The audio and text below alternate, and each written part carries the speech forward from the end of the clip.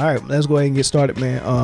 What's up? Hey, so this will be the first episode of Therapeutic Rap. Jay is your host, and I am interviewing him today for the first episode. This podcast is going to be somewhat interview based. It's going to be a whole variety of things, but to get this thing kicking off right away, I want y'all to get to know the host, which is Jay Coltrane, which is one of my good friends. So Jay, tell us something about yourself. As a matter of fact, let me ask you 3 questions. All right. After you state who you are, I want you to tell us how you see yourself, right? Overall, how do you think other people see you? And if that's different, how do you want them to see you? Wow. You ain't waste no time. No. I like that. So as you stated, man, I'm Jay Coltrane. And this whole podcast came about from talking to you. And we was doing the podcast and you was interviewing some other people, and I was kind of there for a time to leave. And I kind of realized that talking is therapeutic. And so I wanted to name this Therapeutic Rap. Like, let's rap with young brothers, about issues, man, because as we look at it, we've been taught like toxic traits like man up, you know what I'm saying? It's weak to show emotion. And so to answer your first question, how do I see myself? I think that I'm probably the biggest faker in the history of the world. I think that I fake at a very high level. Question number 2, how do others see me? I think people see me and assume that he's a pillar of strength. This guy doesn't let anything bother him. It's like water off of the duck's back. And question number 3, if they differ, which they do, how would I want them to kind of line up? And that's kind of the purpose of the show. I kind of want people to understand that it's okay not to be okay. It's okay to experience certain feelings that people would make you think that was taboo and that you are less than a man for wanting or needing love and emotion or whatever the case may be. So I felt like, and I talked to you earlier this week, and I was like, man, I have to be episode 1 because we have to provide some level of transparency to me to get people to want to open up too. Right. That's dope. So yeah, that's where we're at, man. All right. And I mean that's a hell of a first 5 minutes. It is, and we go dive into some of what you said.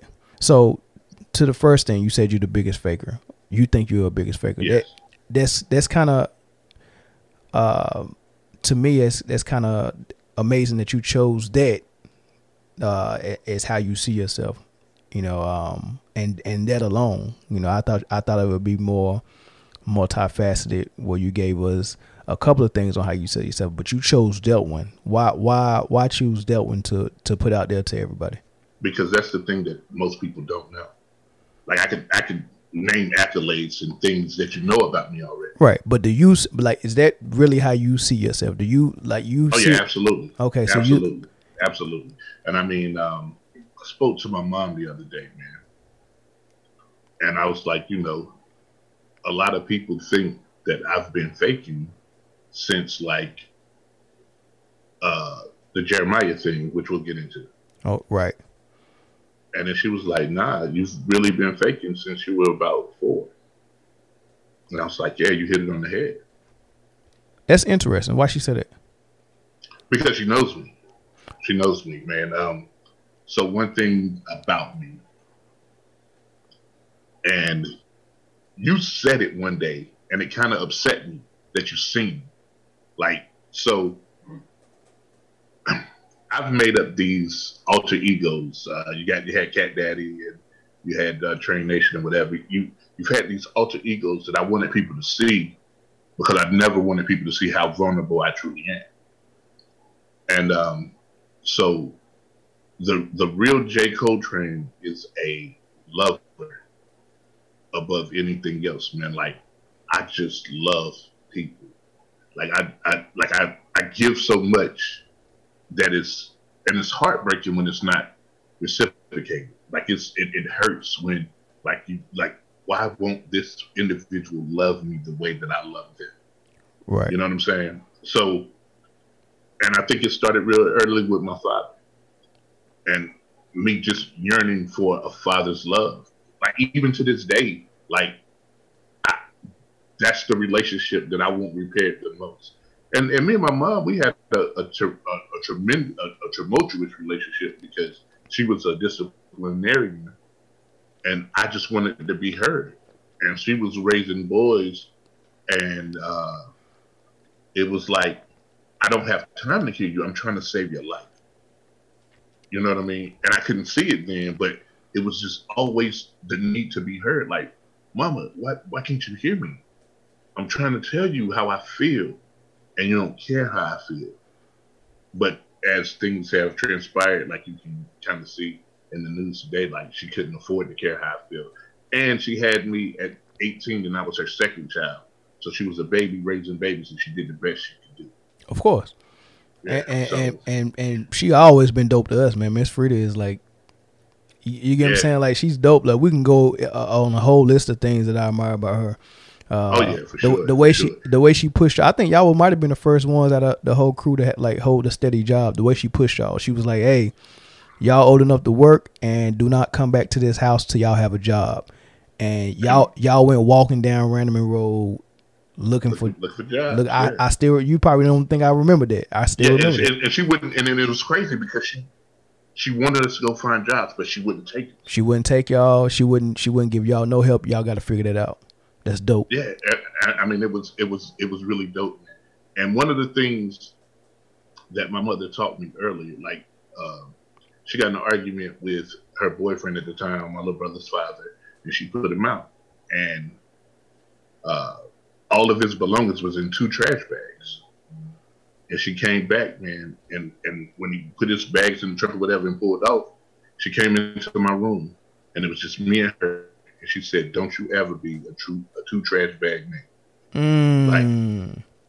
Like have your own. Don't give a person the power to put you out of a place." And I've never lived with anyone in an establishment that was not my own. Yeah. I mean, like, life lessons, man. Like, I love this one. You know what I mean? Like, that stuck with me. I mean, I couldn't have been 12, like maybe 12 at the oldest when that happened. That's dope. 2 trash bag man.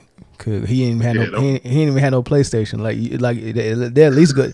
You at least got to put the PlayStation in the box. You know what I mean? But you remember, PlayStation wasn't even out then. Like, yeah, I mean, he might have had a Super Nintendo, but you just throw that in the bag.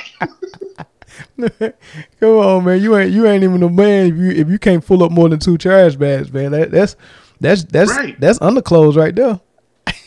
Right. Your mama didn't give him no. He didn't have no closet in there, man. All right, so I think he had 2 drawers, yo. That's crazy, man. That's funny though.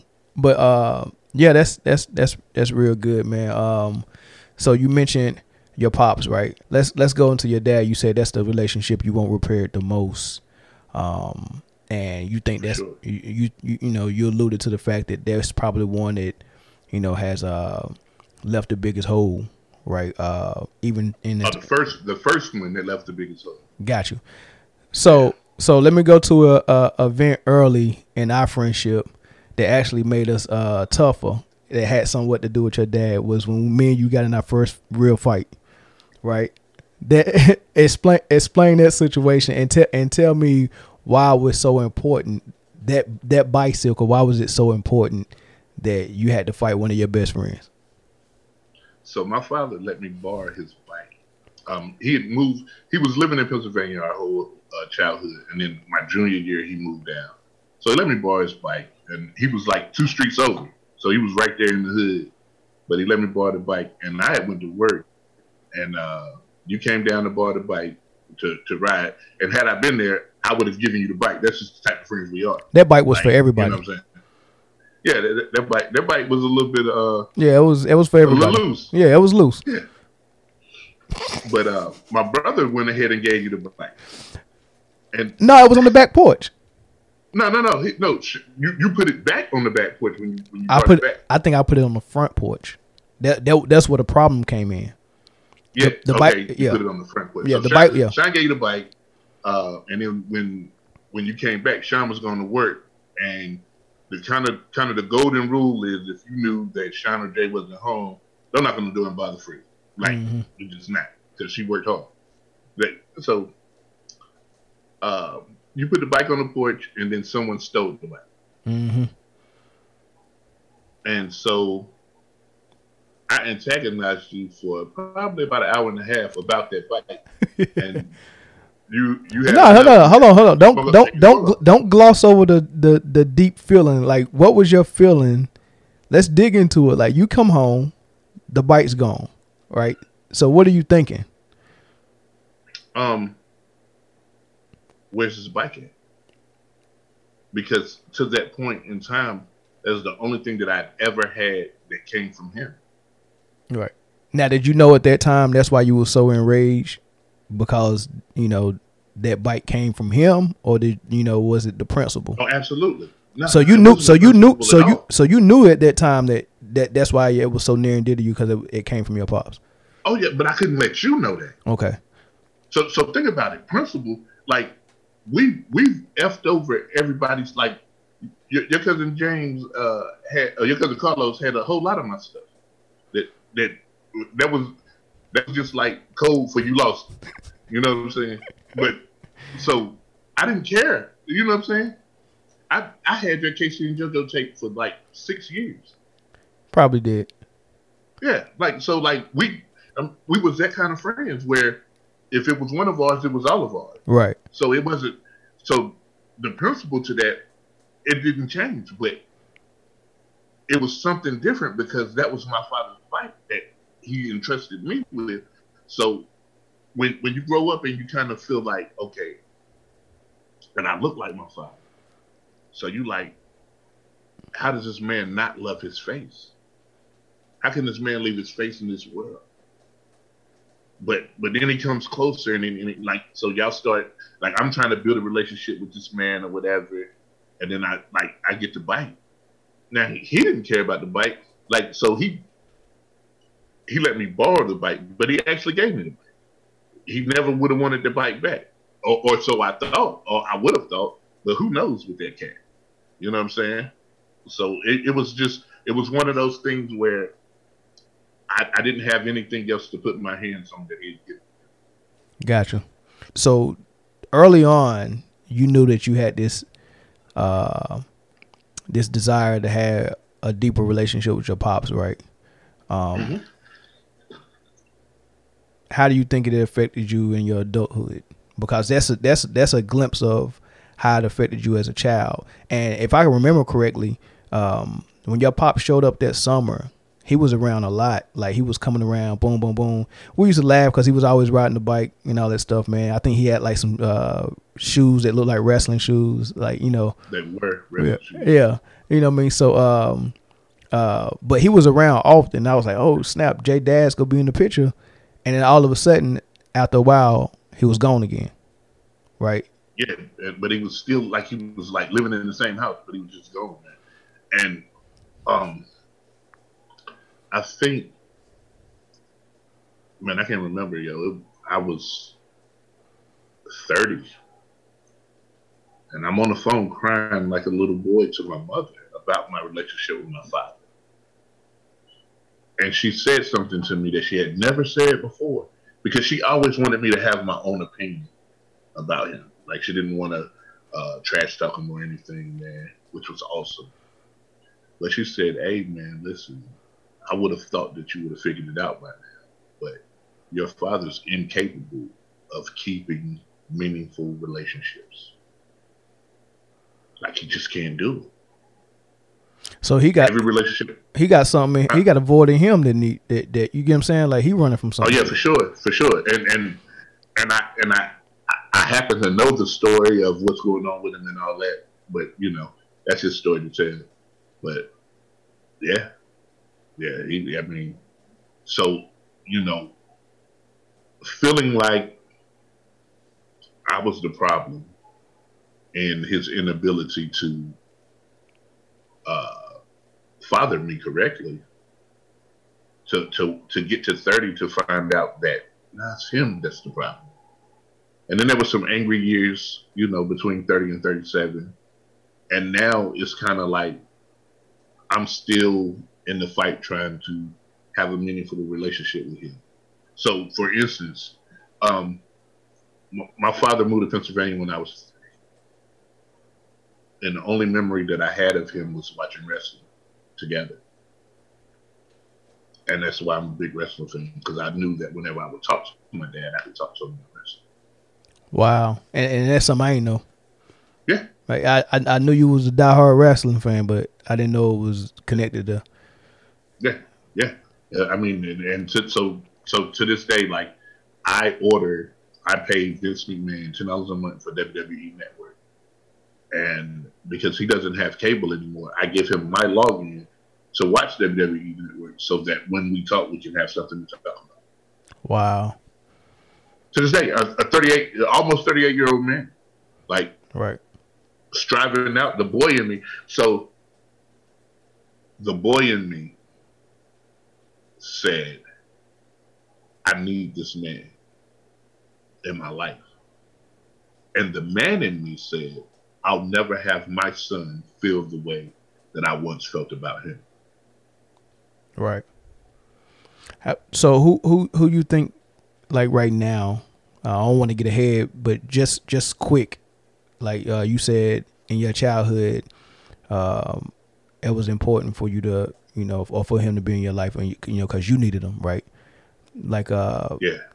How you see it now? Do you still see it the same way, or do you think he actually needs you more than you need him right now? I think I still need him more. He's had this whole life without me, so there wasn't a need for him. Right. I think I need him more. I think that he's embarrassed. Like, so when he comes to my house and he's around, he's looking around, it's kind of like, damn, my boy made it without me. Right. He ain't had nothing to do with it. You get what I'm saying? Like, yeah. So at my graduation, man, my brother, like my father was crying, and my brother looked at him in the face and was like, "What you crying for? You ain't had nothing to do with this." That's cold. Like, that's cold, but true. That's Sean, my dude. Sean, my dude. Man. Hey, my mom was like, "Come on, Sean." He was like, "Nah, yo, that's crazy." He didn't, man. But you know what's unique about you and your brother, though, dude? Y'all go at it, man. But I'm telling you, man, that boy. I mean, he admires you, man. Like, it's some admiration that dude, and he's overprotective of you, but I think he feels like I'm big bro. You get what I'm saying? Like, I think he still wants to be big bro.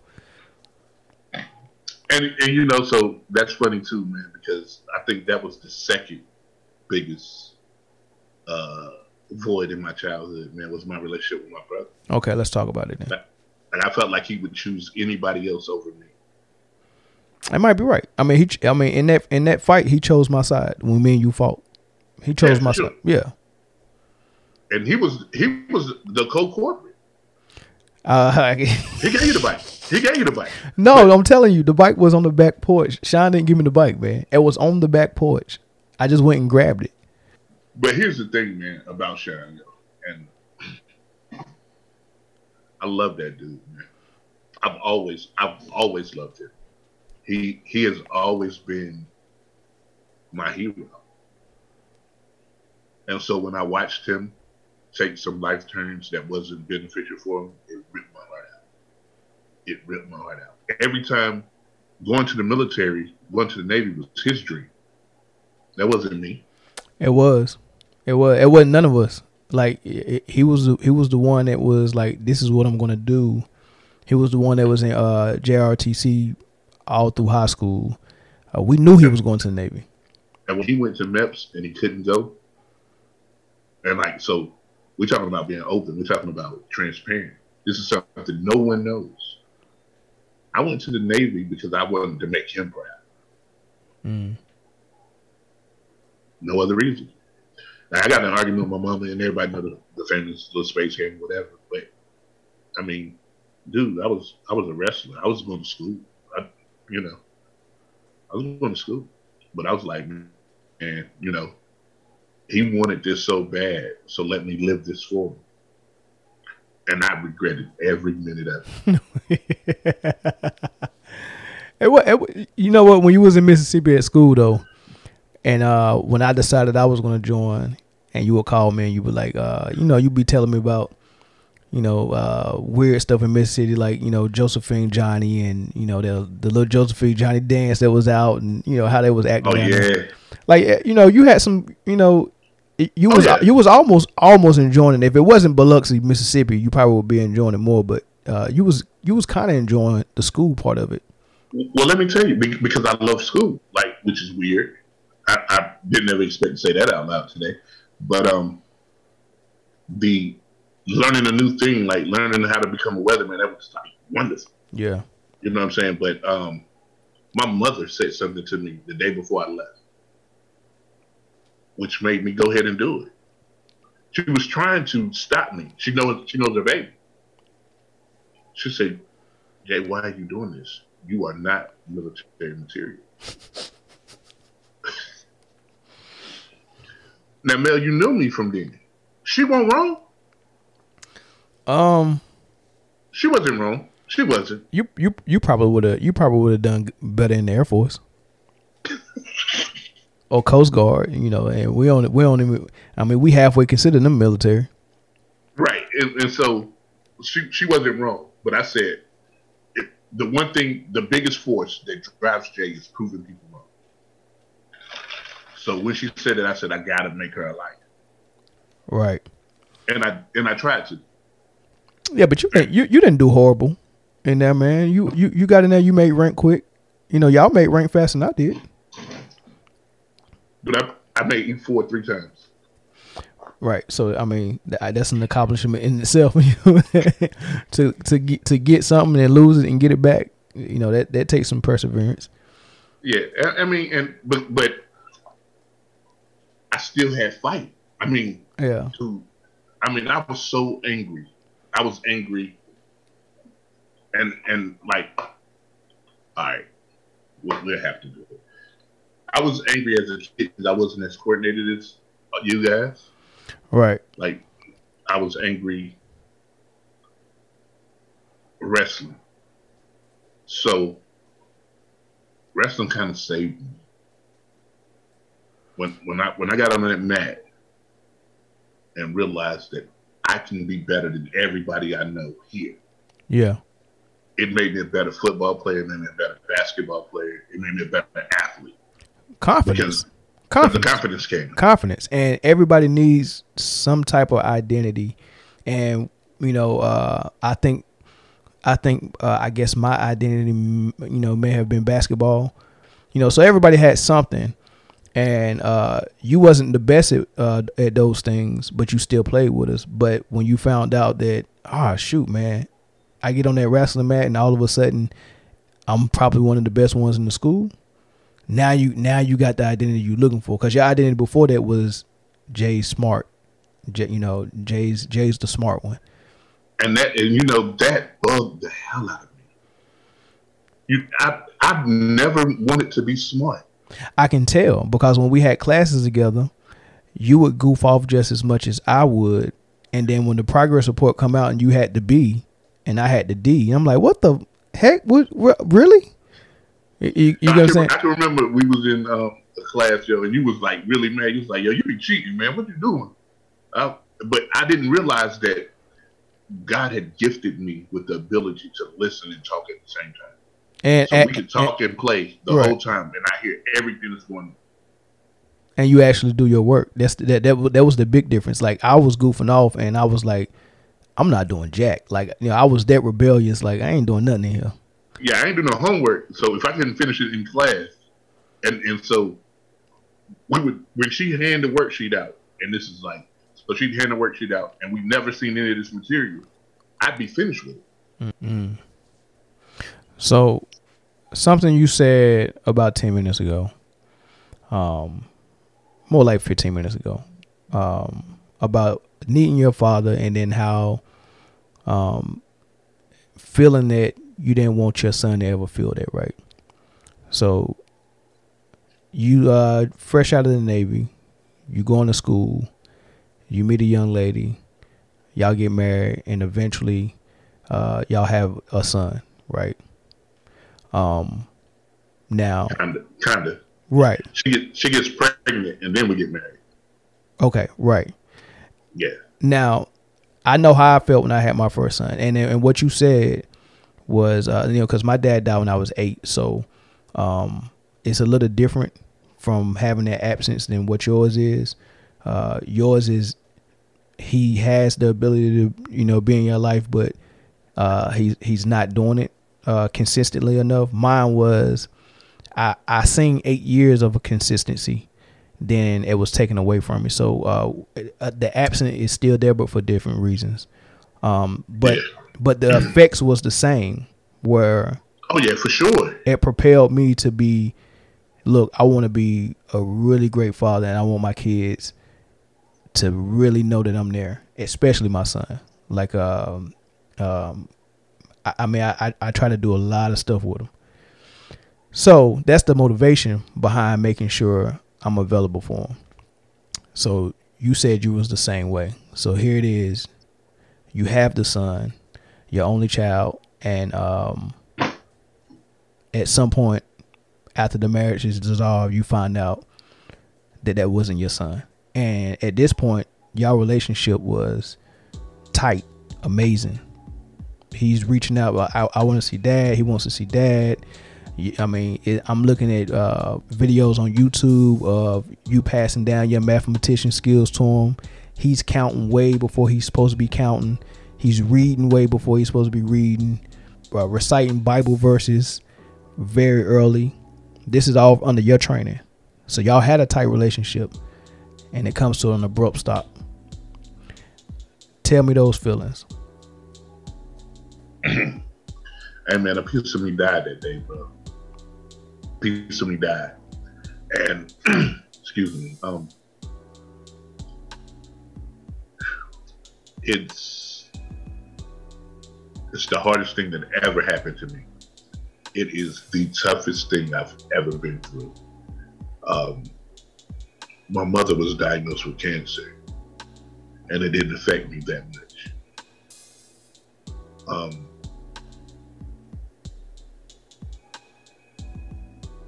And I got the results back 2 days before I closed on my house. And it was kind of like God knew that I couldn't look at a room that he had been in and continue to live. And so I was in a new marriage, and we had she'd already had 2 kids in, so they had to get used to it, whatever. So I had to be strong for them, so I couldn't be weak for me. So we moved into the house, man, and then eventually, I heard them in the room one night talking, and no one knows this. No one knows this. I heard my stepson and my stepdaughter talking one night, and they said that the boy said to the girl, man, I really miss Jeremiah. And she was like, me too. And I went out and got him a dog. Like, I was like, yo, I gotta do something. And what I wish I would have done now, in retrospect, is went into the room and hugged them and loved them and told them, man, I miss them too. Like, but I couldn't let them see me vulnerable like that, bro. Because I miss them every day. And I've seen them a few times, but I just, speak and keep going. Like, it's the hardest thing that I've ever done. The hardest thing that I've ever done, man. And I don't know what else to say, man. So ask a question, I'll give you some answers. I don't know what to say. I mean, was there ever closure? After you found out? No. Do you think it should be? I had a conversation with him. I had a conversation with him, man. I went to a school, man. And I told him, man, like, I'm going to love you forever. Save my phone number in your head every day. And when you get to the age where it's okay because you can do what you want to, when you get 18, call my number and we can talk about anything. I will never change my phone number because this is the number that you know. Do you ever think that the void you had growing up, do you think he has that void too? Absolutely. Absolutely. Yeah. So what's the thought process on, I mean, because you got to lay down and sleep with knowing that, and you being the bigger guy and being someone who went through that as a child, what is the hardest part about you saying, let me just bite the bullet and let me reestablish the relationship? I can't because I made a bad decision. Which was?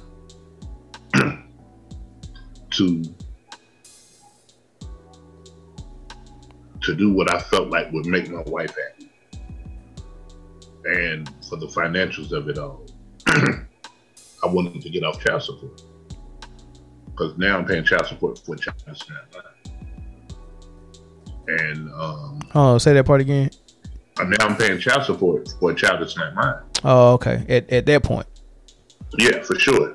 So I'm like, yo, you need to take me off child support. Well, the state of North Carolina says that you married, that's your child, you're going to pay for that child. And she said, I'll take you off of child support if you sign over your rights.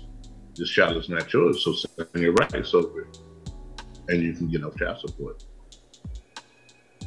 And at that time, I was so upset and hurt that I didn't even think about it. I just signed it over. Biggest mistake I ever made. Biggest mistake I ever made. Now, if you even wanted to be in his life and she didn't want you to be in his life, you don't have a leg to stand on with it legally. You can't say, hey, she's not letting me see. Correct. I don't have a leg to stand on. Period. And it still hurt the same now as it did then? Probably more because I let it fester. I let it go unchecked and unattended to for 3 years almost. Coming up in September, it'll be 3 years. That's not that long. And you're a smart guy. I think you got a solution. So what's preventing you from just go ahead and saying, look, man, I need to go see this kid? Do you think after 3 years that when he see you, it'll be the same? Do you really want to know the answer? Of course. I mean, I've seen him. I've seen him. How did it go when you seen him? It's always well. It's always well. I always big him up. He plays ball. I coach ball. So I'll give him a pointer. I'll say something to him. I'll be like, hey, you're not following through in your jump shot. And that's a shot. That's a shot you can hit. And what do you say? I taught you that. What do you say? He'll smile and say, I got you. For real. And then Jay, that's dope. Adjustment and he'll hit the shot. Jay, that's dope. For real, that's dope. I felt like, and this is God's honest truth, man, I felt like I would die early, like from health issues or whatever. So I was placing a whole lot of stuff in him, but I wanted him to be able to face this world if he ever had to face it without. So at 8, I'd given him probably 14 years worth of life advice. Just so he'd be ready. And I never knew that he would have to be ready. How old is he now? He just turned 11 this week, May 28th. That's tight, man. That's tight. You gonna have to take me by to see him one day, man. Next time I come down there, I wouldn't mind seeing him. Good luck. Is it that hard? Oh, for sure. Okay, but they're still in the same city though, right? Yeah, they're around. I know exactly where they live. They're around. Okay, so who's the real pops? Did we ever find that out? No. So, I mean, Yeah, I guess. I don't know. Duke called me and said, "Yo, I think your son is my son." All right. And this is before the test? Before the test. Okay. And here's the thing, man. So her husband had little kids too, right? Right. A kid like a year older than Jeremiah. Jeremiah is 11 now, so this kid's probably about to turn 12. I'm not so sure, because this is the type of person that she is. I'm not so sure that she didn't have her husband's kid tested. But I didn't think about any of that until later. Hold on. You're not so sure she didn't have what? Her husband's kids tested. Like the kid that got tested wasn't Jeremiah. Oh, so when the He didn't have ID. So I get what you're saying. So she took him, and I went, but we wasn't there at the same time. I had no clue. I didn't know that. Yeah, I had no clue, Jay. So if it ever comes back, this whole time I'm thinking that you the one who went and got the test. Nah, she took him. She took him. She paid for it. She was eager to pay for it. Wow. Yeah. Wow. So, but I would hope that she's not that evil. I mean, if so, she got to live with that.